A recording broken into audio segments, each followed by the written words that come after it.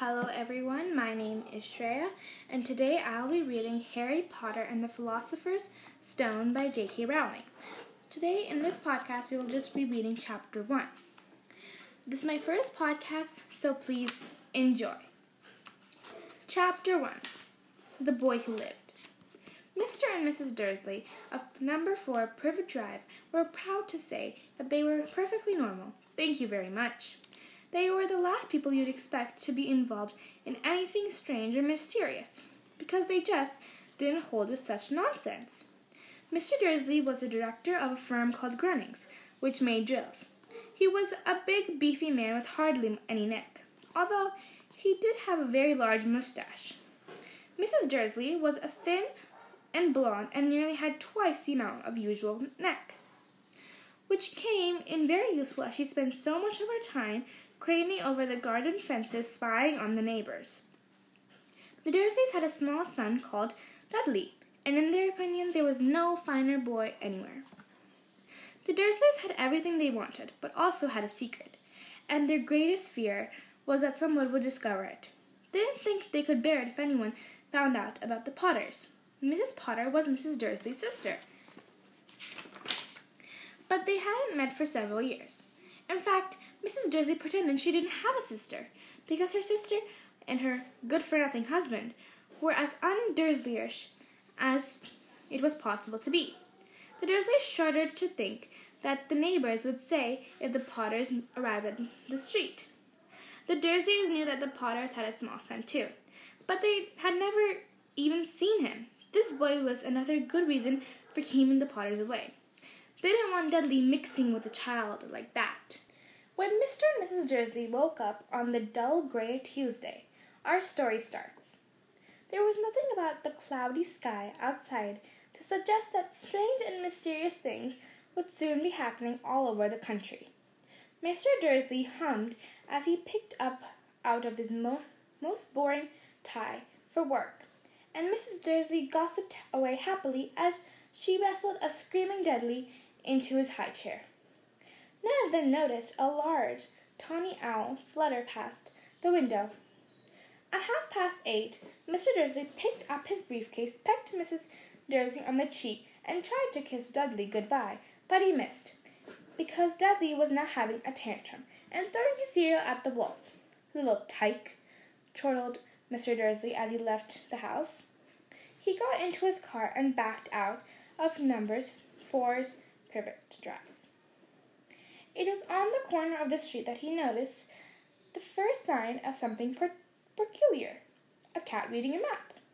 For a second, Mr. Dursley didn't realize what he had seen. Then he jerked his head around to look again. There was a tabby cat standing on the corner of Privet Drive, but there wasn't a map in sight. What could he have been thinking of? It must have been a trick of light. Mr. Dursley blinked and stared at the cat. It stared back. As Mr. Dursley drove around the corner and up the road, he watched the cat in his mirror. It was now reading the sign that said Privet Drive. No, looking at the sign. Cats couldn't read maps or signs. Mr. Dursley gave himself a little shake and put the cat out of his mind. As he drove towards the town, he thought of nothing except a large order of drills he was hoping to get that day. But on the edge of town, drills were driven out of his mind by something else. As he sat in the usual morning traffic jam, he couldn't help but notice that there seemed to be a lot of strangely dressed people about, people in cloaks. Mr. Dursley couldn't bear people who dressed in funny clothes, the get-ups you saw on young people. He supposed this was some stupid new fashion. He drummed his fingers on the steering wheel, and his eyes fell on a huddle of these weirdos standing quite close by. They were whispering excitedly together. Mr. Dursley was enraged to see a couple of them weren't young at all. Why, that man was older than he was, and wearing an emerald green cloak. The nerve of him! But then it struck Mr. Dursley that this was probably some silly stunt. These people were obviously collecting for something. Yes, that would be it.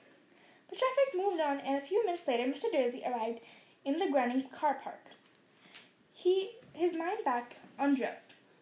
Mr. Dursley always sat with his back towards the window in his office on the 9th floor. If he hadn't, he might have found it very disturbing. He didn't see the owl swooping past in broad daylight, though people down in the street did. They pointed and gazed open-mouthed as owl after owl sped overhead. Most of them had never seen an owl even at night time. Mr. Dursley, however, had a perfectly normal owl-free morning. He yelled at 5 different people. He made several important telephone calls and shouted a bit more. He was in a very good mood until lunchtime, when he thought he'd stretch his legs and walk across the road to buy himself a bun from the baker opposite. He'd forgotten all about the people in cloaks until he passed a group of them next to the baker's. He eyed them angrily as he passed.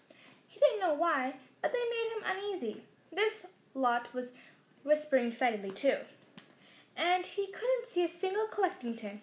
It was his way back past them, clutching a large doughnut in his bag. Then he caught a few words of what they were saying. The Potters, yeah, that's right, that's what I heard. Yes, there's Aunt Harry. Mr. Dursley stopped dead. Fear flooded him. He looked back at the whispers as if he wanted to say something to them, but thought better of it. He dashed back across the road, hurried up into his office, snapped at his secretary not to disturb him, seized his telephone, and had almost finished dialing his home number when he changed his mind. He put the receiver back down and stroked his mustache, thinking, no, he was being stupid. Potter wasn't such an unusual name. He was sure there were lots of people called Potter who had a son called Harry. Come to think of it, he wasn't even sure if his nephew was called Harry. He'd never even seen the boy. It might have been Harvey or Harold. There was no point in worrying Mrs. Dursley. She always got so upset at the mention of her sister. He didn't blame her if he'd had a sister like that, but all the same, those people in cloaks. He found it a lot harder to concentrate on drills that afternoon, and when he left the building at 5 o'clock, he was still so worried that he walked straight into someone just outside the door. Sorry, he grunted, as the tiny old man stumbled and almost fell. It was a few seconds before Mr. Dursley realized that the man was wearing a violet cloak. He didn't seem at all upset of being knocked on over the ground.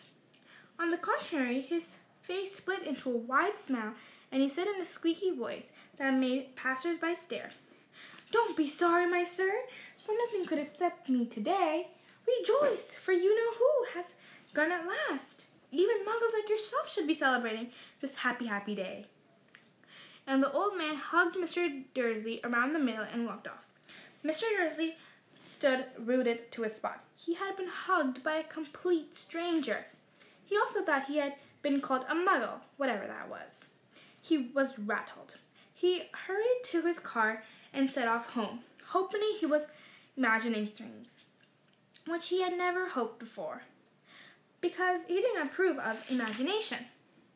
As he pulled into the driveway of number 4, the first thing he saw, and didn't improve his mood, was the tabby cat he'd spotted that morning. It was now sitting on his garden wall. He was sure it was the same one. It had the same markings around its eyes. Shoo, said Mr. Dursley loudly. The cat didn't move. It just gave him a stern look. Was this normal cat behavior? Mr. Dursley wondered, trying to pull himself together. He let himself into the house. He was still determined not to mention anything to his wife. Mrs. Dursley had a nice, normal day. She told him over dinner all about the Mrs. Next Door's problems with her daughter and how Dudley had learned a new word, shan't. Mr. Dursley tried to act normally. When Dudley had been put to bed, he went to the living room in time to catch the last report on the evening news. And finally, bird watchers everywhere have reported that the nation's owls have been behaving very unusual today. Although owls normally hunt at night and are hardly ever seen in daylight, there have been hundreds of sightings of these birds flying in every direction since sunrise. Experts are unable to explain why these owls have suddenly changed their sleeping pattern. The newsreader allowed himself a grin. Most mysterious. And now over to Jim McCoven with the weather. Going to be any more showers of owls today, Jim? Well, Ted, said the weatherman, I don't know about that, but it's not only the owls that have been acting oddly today. Reels as far as Kent, Yorkshire, and Dundee have been phoning in to tell that instead of the rain I promised yesterday, there have been a downpour of shooting stars. Perhaps people have been celebrating bonfire night early. It's not until next week, folks, but I can promise a wet night today. Mr. Dursley sat frozen in his armchair. Shooting stars all over Britain? Owls flying past daylight? Mysterious people in cloaks all over the place? And a whisper about the Potters? Mrs. Dursley came into the living room carrying 2 cups of tea. It was no good. He'd have to say something to her. He cleared his throat nervously. Petunia, dear? You haven't heard from your sister lately, have you? As he expected, Mrs. Dursley looked shocked and angry. After all, they normally pretend she didn't have a sister. No, she said sharply. Why? Funny stuff on the news, Mr. Dursley mumbled. Owls, shooting stars. And there were a lot of funny-looking people today in town. So? Snapped Mrs. Dursley. Well, I just thought maybe it was something to do with, her lot. Mrs. Dursley sipped her tea through pursed lips. Mr. Dursley wondered whether he dared to tell her that he heard the name Potter. He decided he didn't dare. Instead, he said as casually as he could, "Their son, he'd be about Dudley's age now, wouldn't he?" "I suppose so," said Mrs. Dursley stiffly. "What's his name again? Howard, isn't it?" "Harry. Nasty common name, if you ask me." "Oh, yes," said Mr. Dursley, his heart singing horribly. "Yes, I quite agree." He didn't say another word on the subject, and they went upstairs to bed. While Mrs. Dursley was in the bathroom, Mr. Dursley crept to the bedroom window and peered down into the front garden. The cat was still there. It was staring down Privet Drive as though it was waiting for something. Was he imagining things? Could all this have to do anything with the Potters? If it did, it got out that they were related to the pair, well, he didn't think he could bear it. The Dursleys got in bed. Mrs. Dursley fell asleep, but Mr. Dursley lay awake, turning it all over in his mind.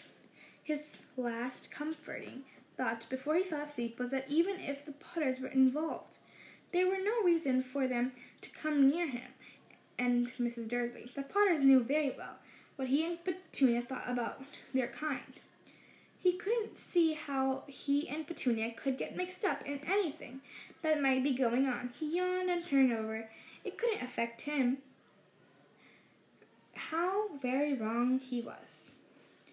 Mr. Dursley might have been drifting into uneasy sleep, but the cat on the wall outside was showing no sign of the sleepiness. It was sitting there, as still as a statue, its eyes fixed unblinkingly on the corner of Privet Drive. It didn't so much as quiver when a car door slammed in the street, nor when 2 owls swooped overhead. In fact, it was nearly midnight before the cat moved at all. A man appeared on the corner of the cat had been watching. Appeared so suddenly and silently you'd have thought he'd just popped off the ground. The cat's tail twitched and its eyes narrowed. Nothing like this man had ever been seen in Privet Drive. He was tall, thin, and very old, judging by the silver of his hair and beard, which were both very long, enough to tuck into his belt. He was wearing long robes, a purple cloak which swept the ground, and high-heeled buckled boots. His blue eyes were light, bright, and sparkling, behind half-moon spectacles, and his nose was very long and crooked, as though it had been broken at least twice. This man's name was Albus Dumbledore. Albus Dumbledore didn't seem to realize that he had just arrived in the street where everything from his name to his boots was unwelcome. He was busy rummaging in his cloak, looking for something, but he didn't seem to realize he was being watched because he looked up suddenly at the cat, which was staring at him from the other end of the street. For some reason, the sight of the cat seemed to amuse him. He chuckled and muttered, "I should have known." He had found what he was looking for inside his pocket. It seemed to be a silver cigarette lighter. He flicked it open, held it up in the air, and clicked it. The nearest street lamp went out with a little pop. He clicked again. The next lamp flickered into darkness. 12 times he clicked it, the putter outer, until the only lights left in the whole street were 2 tiny pinpricks in the distance, which were the eyes of the cat watching him. If anyone looked out of the window now, even beady-eyed Mrs. Dursley, they wouldn't be able to see anything that was happening down on the pavement.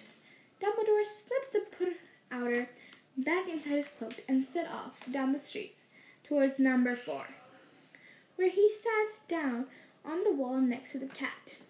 He didn't look at it, but after a moment he spoke to it. "Fancy seeing you here, Professor McGonagall." He turned to smile at the tabby, but it had gone. Instead, he was smiling at a rather severe-looking woman who was wearing square glasses, exactly the shape of the markings the cat had out around her eyes. She, too, was wearing a cloak, an emerald one. Her black hair was drawn into a tight bun. She looked distinctly ruffled. "How did you know it was me?" she asked. "My dear Professor, I've never seen a cat sit so stiffly. You would be stiff if you've been sitting on a brick on a wall all day," said Professor McGonagall. "All day, when you could have been celebrating. I must have passed a dozen feasts and parties on my way here." Professor McGonagall sniffed angrily. "Oh yes, everyone's celebrating all right," she said impatiently. "You'd think they'd be a bit more careful, but no, even the Muggles have noticed something going on. It was on their news." She jerked her head back at the Dursleys' dark living room window. "I heard it. Flocks of owls. Shooting stars. Well, they're not completely stupid. They were bound to notice something. Shooting stars down in Kent. I'll bet that was Daedalus Diggle. He never had made such sense." "You can't blame them," said Dumbledore gently. "We've had precious little time to celebrate for 11 years. "I know that," said Professor McGonagall irritably, "but there's no reason to lose our heads.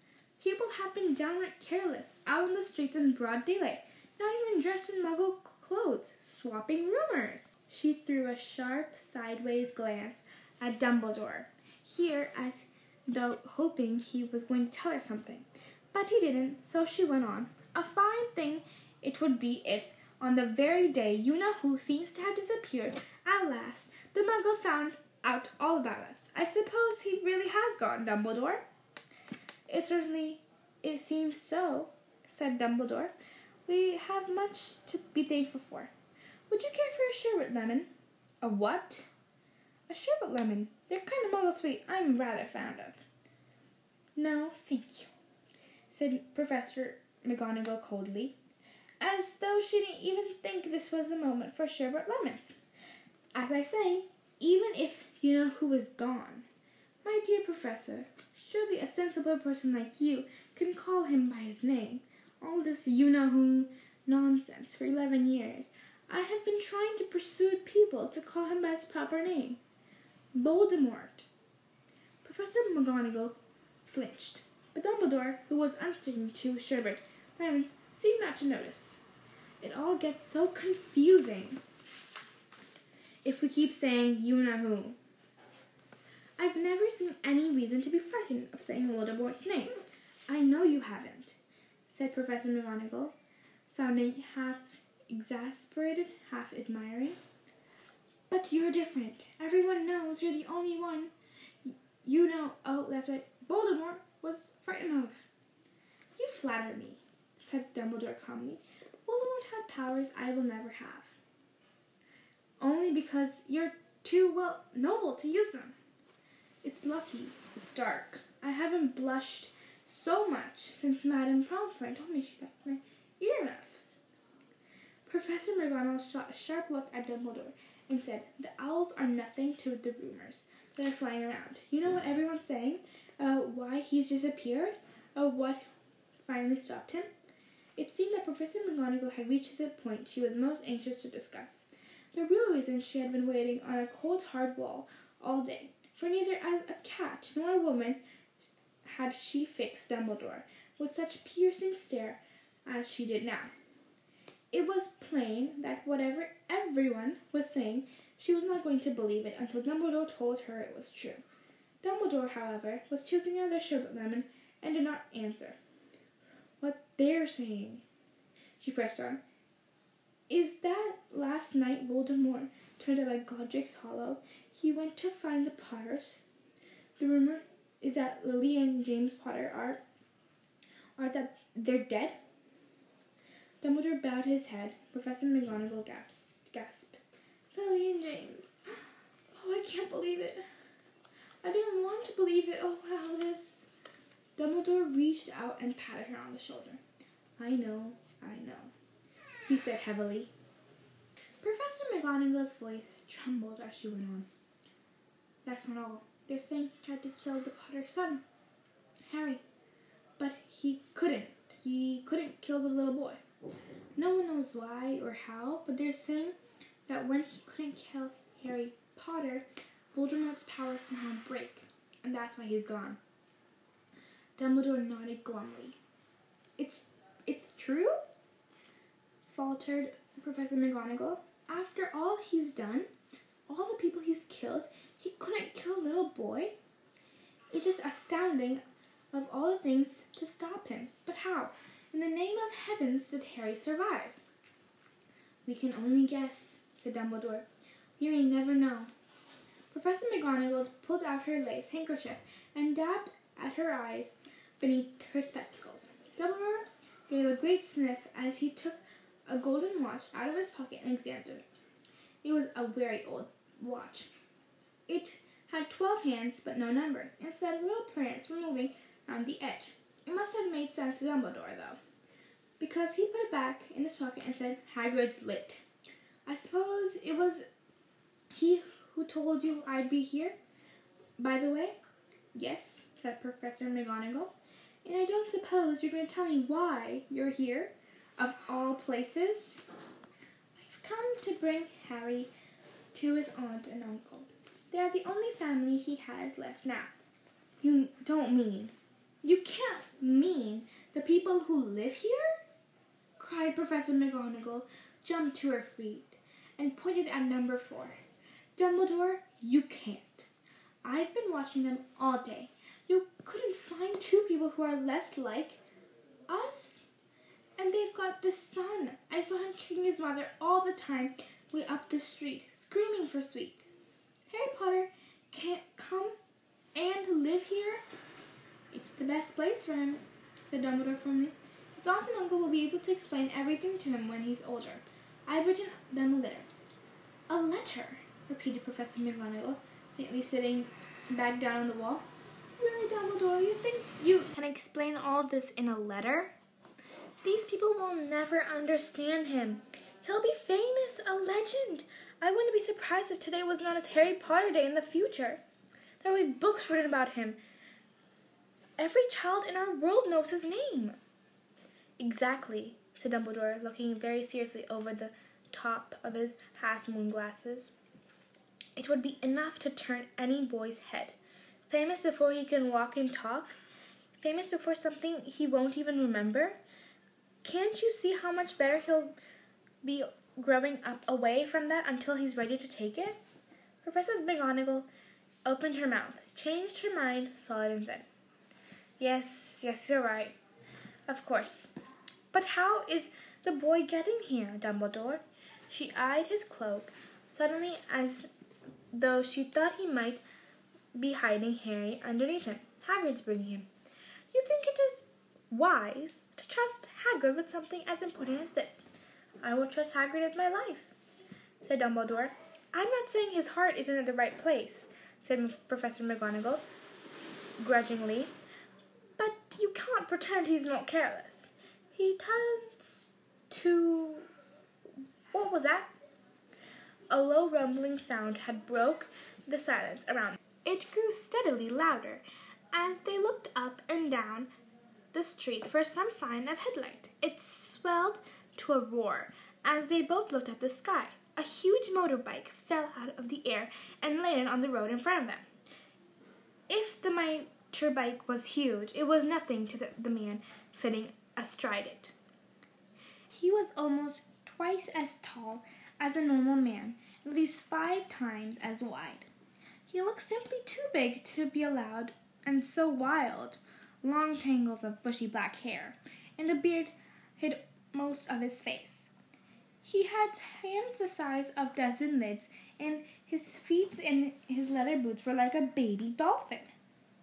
In his vast, muscular arms, he was holding a bundle of blankets. "Hagrid," said Dumbledore, sounding revealed at last. "And where did you get that motorbike?" "Borrowed it, Professor Dumbledore, sir," said the giant, climbing carefully off the motorbike hastily. "Young Sirius Black lent it to me. I got him, sir." "No problems, were there?" "No, sir. House were almost destroyed, but I got him out of there right before the muggles started swarming around." He fell asleep as we was flying over Bristol. Dumbledore and Professor McGonagall bent forward over the bundle of blankets. Inside, just visible, was a boy, fast asleep. Under a tuft of jet black hair over his forehead, they could see a curiously shaped cut, like a bolt of lightning. "Is that where?" whispered Professor McGonagall. "Yes," said Dumbledore. "He'll have that scar forever. Couldn't you do something about it, Dumbledore?" "Even if I could, I wouldn't. Scars can come in useful. I have one myself on my left knee, which is a perfect map of London Underground." "We'll give him here, Hagrid. We'd better get over with it." Dumbledore took Harry in his arms and turned towards Dursley's house. Could I say goodbye to him, sir?" said Hagrid. He bent his great shaggy head over Harry and gave him what must have been a very scratchy, whiskery kiss. Then suddenly Hagrid let out a howl, like a wounded dog. "Shh!" hissed Professor McGonagall. "You'll wake up the whole muggles." "Sorry," sobbed Hagrid, taking out a large spotted handkerchief and burying his face in it. "But I can't stand it. Lily and James, Dad. Poor little Harry off to live with muggles." Yes, it is very sad, and group yourself together, Hagrid, or we'll be found," Professor McGonagall whispered, patting Hagrid gingerly on the arm as Dumbledore stepped over the low garden wall and walked to the front of it.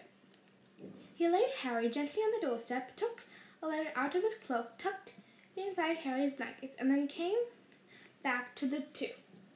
For a full minute, the 3 of them stood and looked at the little bundle. Hagrid's shoulders shook. Professor McGonagall blinked furiously, and the twinkling light that usually shone from Dumbledore's eyes seemed to have gone out. "Well," said Dumbledore finally, "that's that. We no business staying here. We may as well join the celebrations." "Yeah," said Hagrid in a very muffled voice.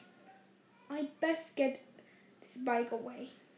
Good night, Professor McGonagall. Professor Dumbledore, sir." Wiping his streaming eyes on his jacket sleeve, Hagrid swung himself to the motorbike and kicked the engine into life. With a soar, it rose in the air and off into the night. "I shall see you soon, I expect, Professor McGonagall," said Dumbledore, nodding to her. Professor McGonagall blew her nose in reply. Dumbledore turned and walked back down the street. On the corner he stopped and took out a silver outer. He clicked it once, and the 12 balls of light sped back to their street lamps. The perfect drive was glowed again. Suddenly, orange, and he could make out a tabby cat slinking around the corner, the other end of the street. He could see the bundle of blankets on the step of number 4. "Good luck, Harry," he murmured. He turned on his heel, and with a swish of his cloak, he was gone. A breeze ruffled the neat hedges of Privet Drive, which lay silent and tidy under the inky sky, the very last place you'd expect astonishing things to happen. Harry Potter rolled over inside his blankets without waking up. One small hand closed on the letter beside him, and he slept on, not knowing he was special, not knowing he was famous, not knowing he would have been woken in a few hours' time by Mrs. Dursley's scream as she opened the front door to put out the milk bottles. Knowing that he would spend the next few weeks being prodded and pinched by his cousin Dudley. He couldn't know that at this very moment, people meeting in secret all over the country were holding up their glasses and saying, in hushed voices, to Harry Potter, the boy who lived. Thank you so much for listening to me read the first chapter of Harry Potter and the Philosopher's Stone. In the next episode, I'll be reading chapter 2 of the same book, and the chapter name is The Vanishing Glass. Hope you enjoyed this episode, and come back for the next episode. Thank you so much for listening. Bye!